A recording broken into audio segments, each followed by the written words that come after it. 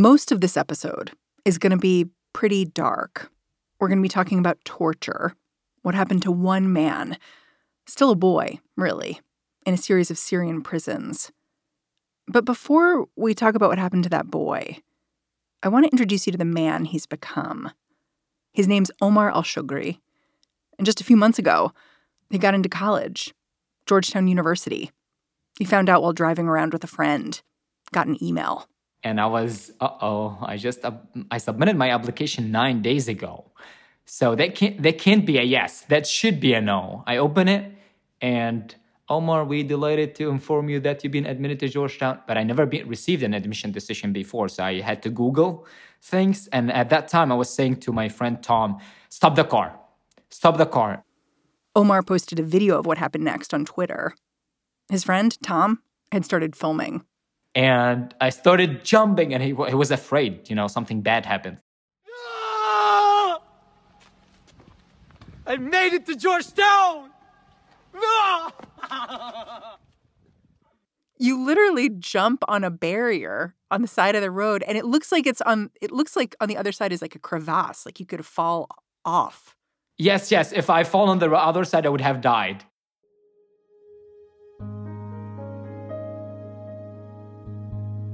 So I had the video in my pocket for 5 days before I publish it, because it's like my social media is very much about Syria, detention, trying to bring awareness. So it felt like having a laughing, jumping video, like a guy who never been in prison and tortured, may not be, fit for my platform. But I said, look, I always talk about torture. Let me bring some joy, hope to the people. By showing them the real me. The real Omar has lived so many lives. A decade ago, he was a teenage protester. Then he was a political prisoner. After that, a refugee who escaped to Europe on a rubber boat. Having lost so much, his home, most of his family, strangely, it's made him hopeful. Oh, I'm very hopeful. I enjoy having an interesting life. Weird stuff can happen. That sounds horrible for you, obviously, but I've been through something harder, much harder than dying. I kind of wondered a little bit if you ever have any weird moments now that you're in college where you're in a class and folks are talking about geopolitics or something, and the Middle East comes up, and you hear the people around you who maybe are a little less worldly than you are, weigh in on the Middle East or Syria, and then you weigh in back and say, well, actually, I've lived there. Here's what I went through. I get surprised, shocked when I hear people talking about Syria like they actually don't understand what's going on. It's like, yeah, ISIS, how was it when ISIS started killing the people? It's like there was no regime killing people for 3 years before ISIS exists.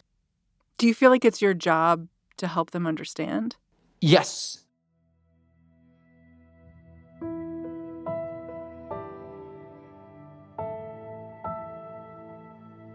I want them to understand the brutality, so I will tell them brutal stories, but I always end it in a very hopeful way. And I always tell the stories with a smile on my face to give them the strength to hear it. Today on the show, a Syrian survivor on his brutal truth. This spring marks 10 years since the Syrian war began.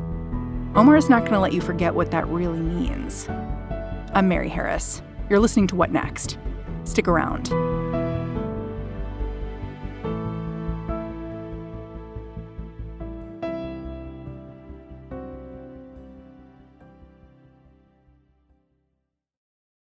This episode is brought to you by Discover. When it comes to your finances, Discover wants you to know they are the credit card that is always there for you. With 24/7 U.S.-based live customer service, everyone has the option to talk to a real person anytime, day or night.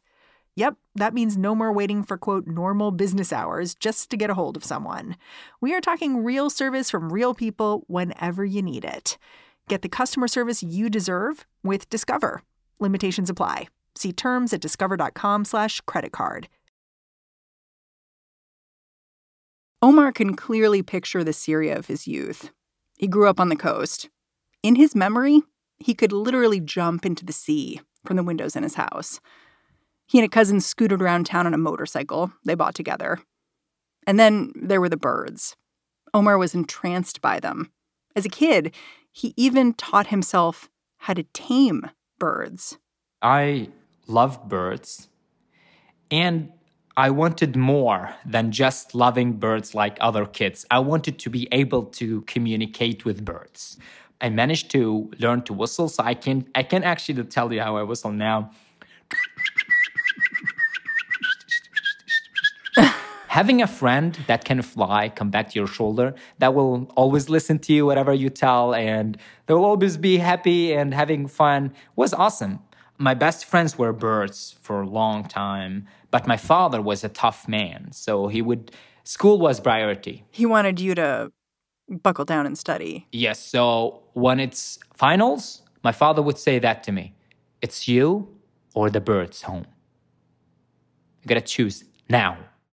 You've said before that even when you were young, there were these kind of premonitions of something darker going on. Like you talk about how in 5th grade, your teachers were told to stop school early and take your class into Damascus to sing songs praising the Syrian president, Bashar al-Assad. And that you came home and you told your dad in that kind of 5th grader way, it's so funny. The president has big ears like a monkey. Can you tell me about that? I came back from that street that day after seeing so many pictures of the president, and I went back home telling my father, you know what I think, what I saw? I said, what? In an exciting voice. And I said, I realized that the president got big ears like a monkey, and in no time, I was slapped on my face. I fly and I fall there, surprised. And I never saw my father afraid. Never before. And he told me, never say that again. You see the walls, the ceiling, the floor, the doors, everything hears you. Everything around you, under you, over you hears you. And when you sleep, they go to the president and to his friends and they tell them what you said. And they wouldn't be happy about that and they may take you away. My father telling me that when I was very young, I didn't take it as serious. I just took the feeling as serious as I could because my father was whispering, afraid there was something wrong there, something weird. I did not understand, but I would pretend to sleep, covering my face with the blanket, and after a few minutes, I will very fast take the blanket off and see if the door is moving to go to the president and tell him something, Nothing was moving. The hand of the door was not... So you understood it in a very childlike way. Yeah. But then, under their years, I understood what he meant. So I never mentioned that again. I never talked about that again. I never mentioned any politician or president or anything at all. I kept doing these child things, But then 2011, the war started. Or I wouldn't say the war started, I would say the revolution started in Syria. Omar was just 15 years old when the people around him started taking to the streets. They were following the lead of protesters in Tunisia, Jordan, Egypt. They protested with flowers in their hands.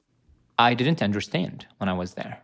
I just joined the demonstration because my favorite cousin, the person I loved the most, my cousin Bashir, called me and said, Omar, come to the demonstration. I went there and there was thousands of people. I enjoyed being there. And that was fun. There was music and people dancing and jumping, saying freedom. Nothing sounds wrong at all.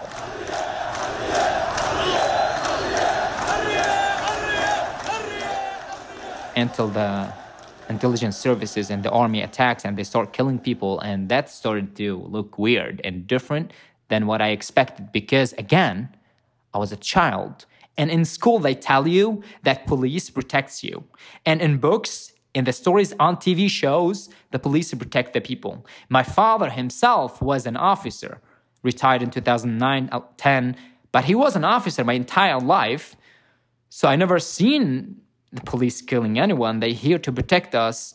And when they started shooting people, which was people I knew were good people, I started to get very confused, and I froze in my place, could not move, and they came, attacked, and they arrested me and took me to prison. When they arrested people, they were recording the entire massacre. They killed some people, they were recording that, so they collected all the young people, or all the men they found, and they tied our hands behind our backs and put us on the ground and started jumping on our heads.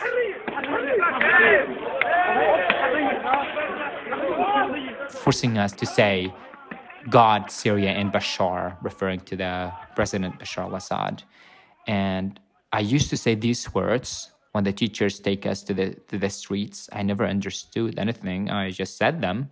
But this time I'm forced with guns and with the military shoes on my head to say them. So I knew they were wrong because I was forced to say them. Did you know what the protesters were asking for when you began going to protests? Well, the word that's stuck in my head was freedom.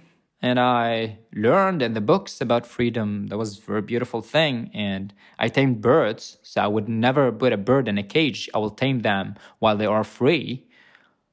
So I knew what freedom meant physically. Never thought about freedom of speech until I was asked by the guard who was jumping on my head. He asked me, "Do you want freedom?" What did you say? And as a 15 years old, I said yes, because who can say no to freedom? And you want freedom? He started jumping on me even more and hit me with the back of his gun. That's freedom. So torture was what he gave me back when I said I want freedom. So I learned that I should say no, I don't want freedom. Then I was taken to prison and tortured for days, and I realized the value of freedom, physical freedom, but also the freedom of speech, which we had nothing of. And I started to understand my father's words about the importance of not talking about it, because the wall, the door, the ceiling hears you, and they will tell the president. I understood the danger. So you never considered not going back to the protests, even though you suffered for going? Suffering was the reason, or the way I understood freedom. I understood the need we have for change in Syria. So that's what empowered me the most. The first 2 days of torture I had was the thing that empowered me the most to continue fighting. But what you learn is you learn how to escape when they attack. Because the first time when they attacked, I wasn't aware, so I froze in my place. Next time when I was released and I went to demonstration, when they come close, I would run. And you better kill me. I won't let you arrest me. Over the next year and a half, Omar was detained 6 more times. In between the arrests, he'd have to find ways to evade authorities. Sometimes his father would bribe guards to look the other way at checkpoints leading into Omar's school. Your dad also started driving you to protests, though, didn't he? So he could see this was important to you. Maybe he could see this was important to the country. My father believed in the Syrian revolution. He drove me to the first demonstration, but he told me, hide your face. They may kill 1 million people there. When he said 1 million people, I never seen 1 million things. I didn't know how 1 million people would look like, So I didn't really understand or take it seriously. But when I saw people dying all the time around me, I realized he meant what he said. But then later I learned how to cover my face, to not be in the first line. Because in my age, it was important to be in the first line because you wanted to be the cool kid. I wanted to be cool, and I want to go back to school and tell them I wanted to be the start of the demonstration in my school. So I wasn't thinking as much of a revolutionary young man as I was thinking of high school kid that is time for him to be cool. for many reasons. For the girl you loved, and you want to impress her, show her that you're brave, you would start a demonstration. That's so honest. Because I was going to say, when you describe going back to the demonstrations, sounds a little bit to me like chasing a high. Like you want to get back to that thing that makes you feel good again, which is also a very teenage feeling. Yeah, because remember when you were in high school or you just started college, they invite you to the party, and you say, "Oh, sorry, I can't join tonight." They invite you next time. You say, "Oh, sorry, I can't join." They won't invite you anymore. The same thing applies to demonstrations. You don't join. They invite you once, twice. You don't join. They won't invite you anymore. They won't talk with you about that. And they don't want to take the risk. You don't want to won't take the risk, and they recognize you as uncool. I wanted to be cool, so I always learned cool stuff, like have my hair looking very good all the time, dress very well. I wanted to be that cool guy. I didn't have that brain of an adult person at all. I was trying to impress my father, impress the girl I loved, and be part of something big.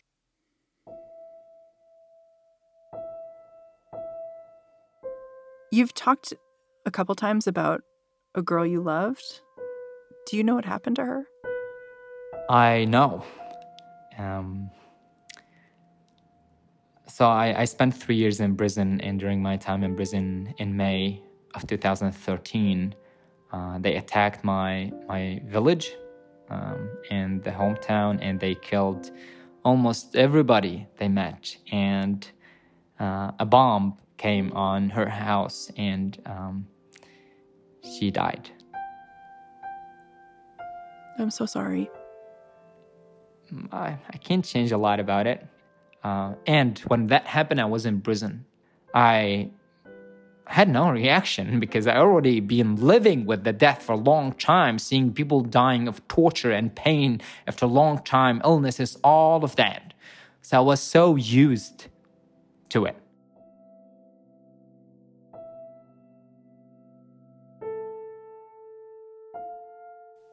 When we come back, how Omar escaped prison, becoming one of the few living witnesses to Syria's atrocities.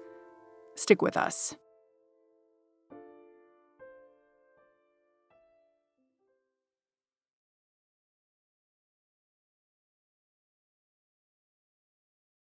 Omar was arrested for the final time in November 2012.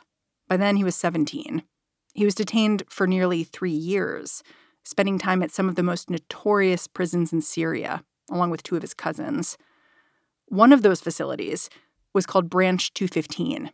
It was run by military intelligence, known as the Branch of Death. Another was called Sednaya. Amnesty International calls it the human slaughterhouse. Omar describes this final imprisonment with one word. Unbelievable. I could not even imagine it when I went through the torture and I go back to my cell. I would think about what I went through. I could not believe I went through that. I could not believe that I'm still alive after that kind of torture, after that kind of fear. I don't care about physical torture. Like, I don't care about it today. I didn't care about it after a year in prison because my body used to pain. My body used to the belts. My body used to electricity shocks, to everything. But my brain, my heart did not easily get used to the joy the God was having while he was torturing me, while he was aware of me being innocent, minor, a kid in prison. When the God forced me to torture my cousin, who I loved the most, and they forced my cousin to torture me, you know, one day they gave my cousin the gun, and they said to him, "You gotta shoot him, shoot me." And at the same time, they gave me a screwdriver and said, "You're gonna open a scar in your cousin's body." And my cousin is crying in front of me. I could not cry. I didn't manage to cry. I wasn't a crying person. And that made me feel so horrible because that showed me that it looked like I didn't have any empathy, sympathy. I don't know what the word for that, but I tried to cry. It didn't work. I was standing there, had the screwdriver in my hand, shaking. My legs were shaking, so I could not stand like a stable person, and my hands were shaking. I could not really carry the screwdriver. It will fall from my arm. And my cousin Bashir, who I loved the most, who loved me the most, I could leave I didn't care about being in prison as long as he was with me, but he would holding the gun say, I won't shoot, and you better kill me. And they would say to him, it's not like that. If you don't shoot him, we will kill him. He will suffer because of you, he will die. The same thing, if I won't open a scar in his body, they will do it in his body, and he will be suffering. I was looking at him. Maybe it's better if I do it, so I make it as small as I can, as little pain as possible. But we took the decision there to do not do it. So they shot me, and they opened a scar in his body. We returned back to our cell, with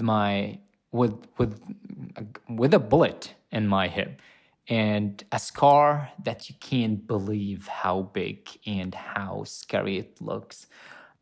The problem wasn't there. The problem was that we don't know what's going to happen tomorrow. Eventually, your cousins were killed in prison. How did you manage to escape? They pulled me out from my room saying, I will be taken to execution. They put me in a room for 2 days, and every single hour, the guards will come. There was a day and night shift.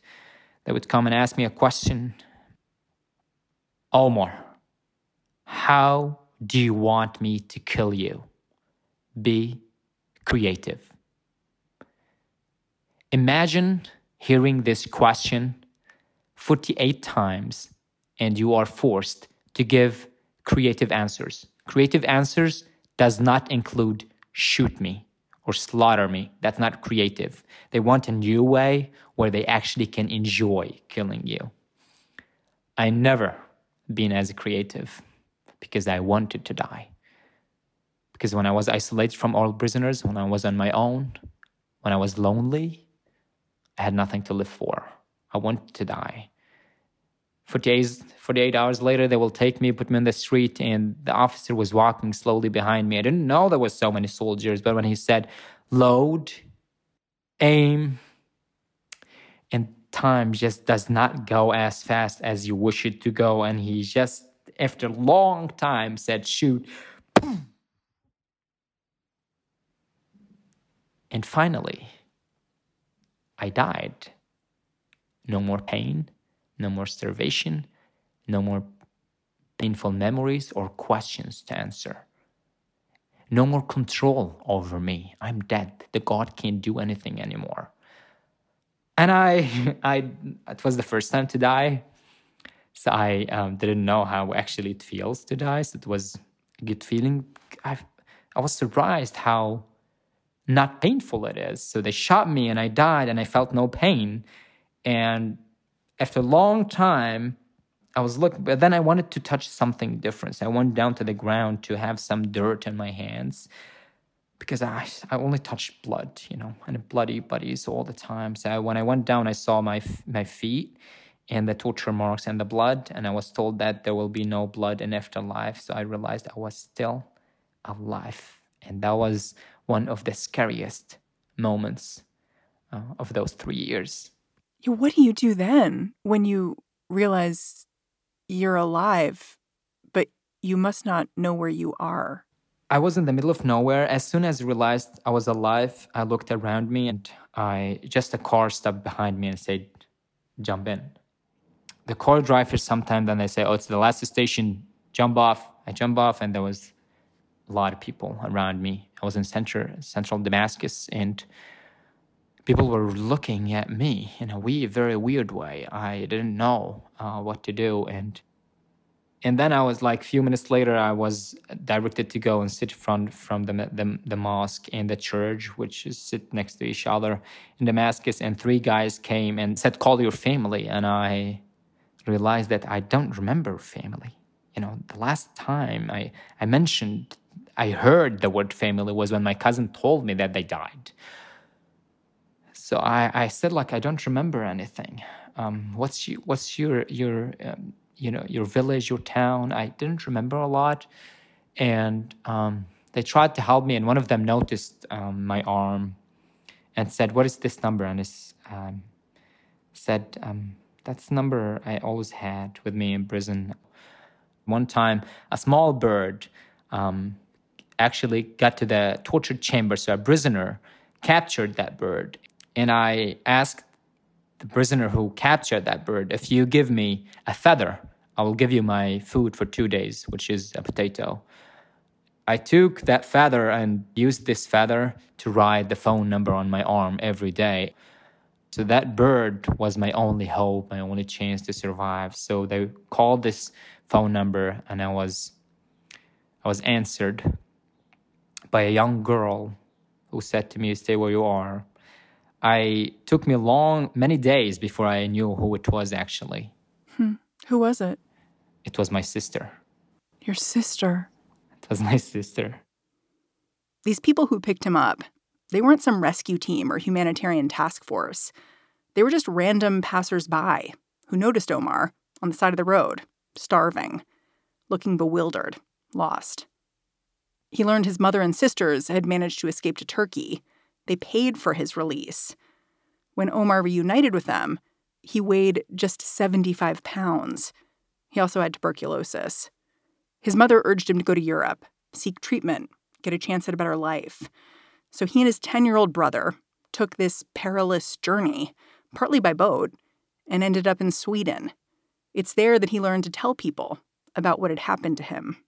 I had no emotions. I had no feelings. I could not feel anything for people. I could not feel love or hate. I could not feel.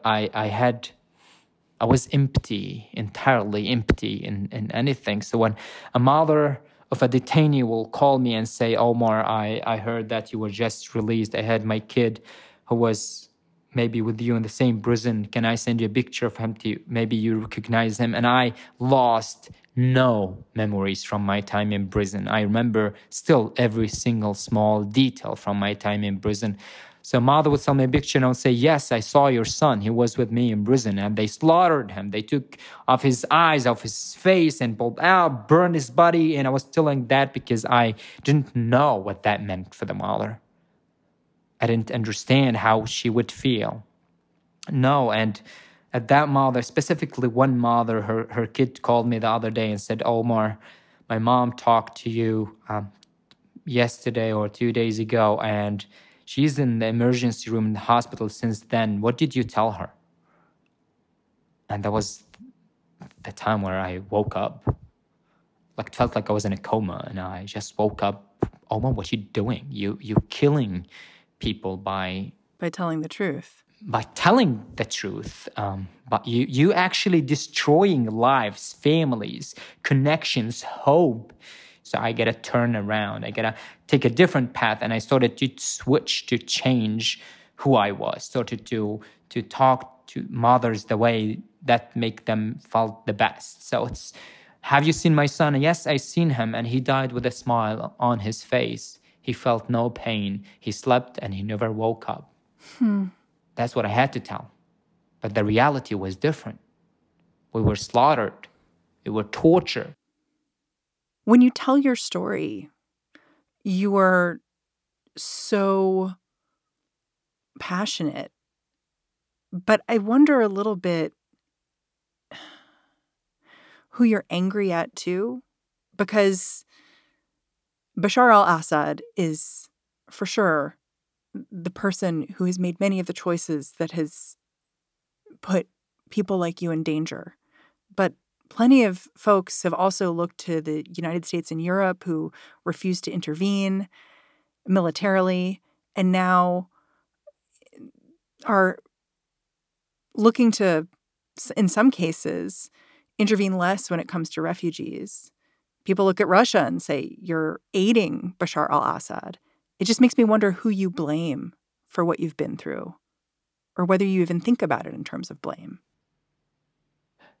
My father used to be very angry most of the time.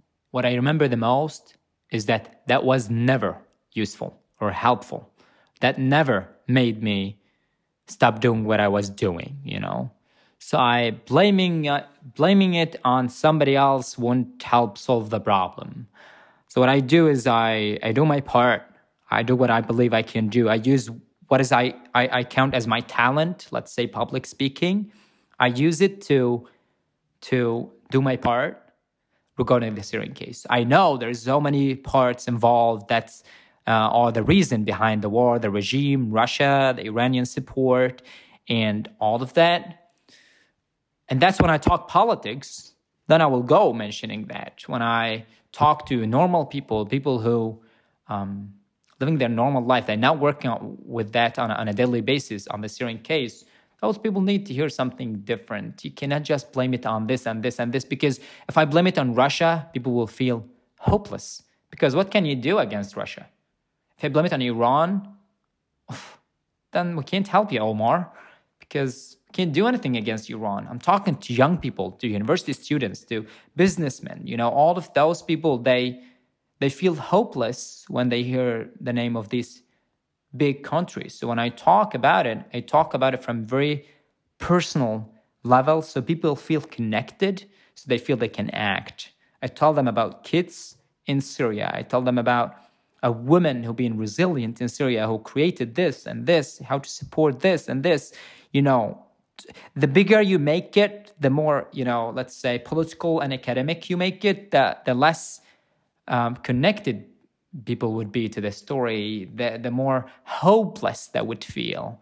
And that's the narrative that the Syrian regime is trying to build, is that it's too complex. You actually can't get involved. You can't understand it. You can't help. It's too complex for you. That's what I'm trying to break down.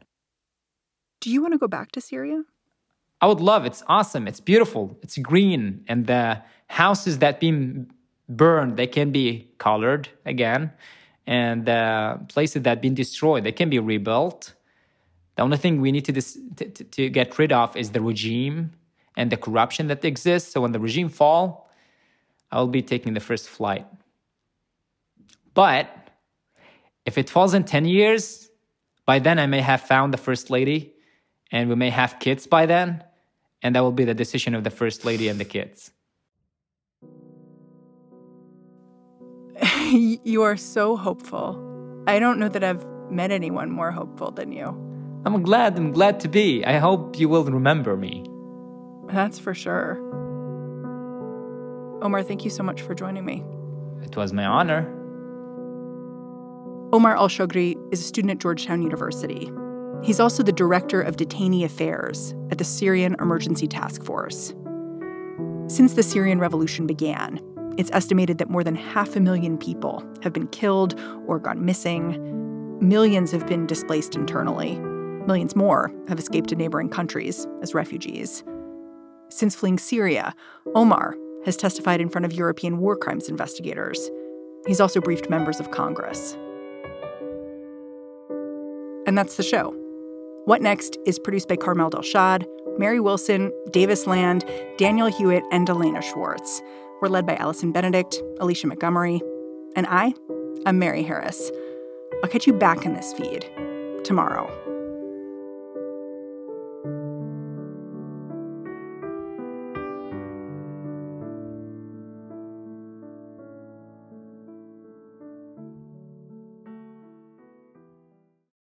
When you need mealtime inspiration, it's worth shopping Kroger, where you'll find over 30,000 mouth-watering choices that excite your inner foodie. And no matter what tasty choice you make, you'll enjoy our everyday low prices, plus extra ways to save, like digital coupons worth over $600 each week. You can also save up to $1 off per gallon at the pump with fuel points. More savings and more inspiring flavors make shopping Kroger worth it every time. Kroger, fresh for everyone. Fuel restrictions apply.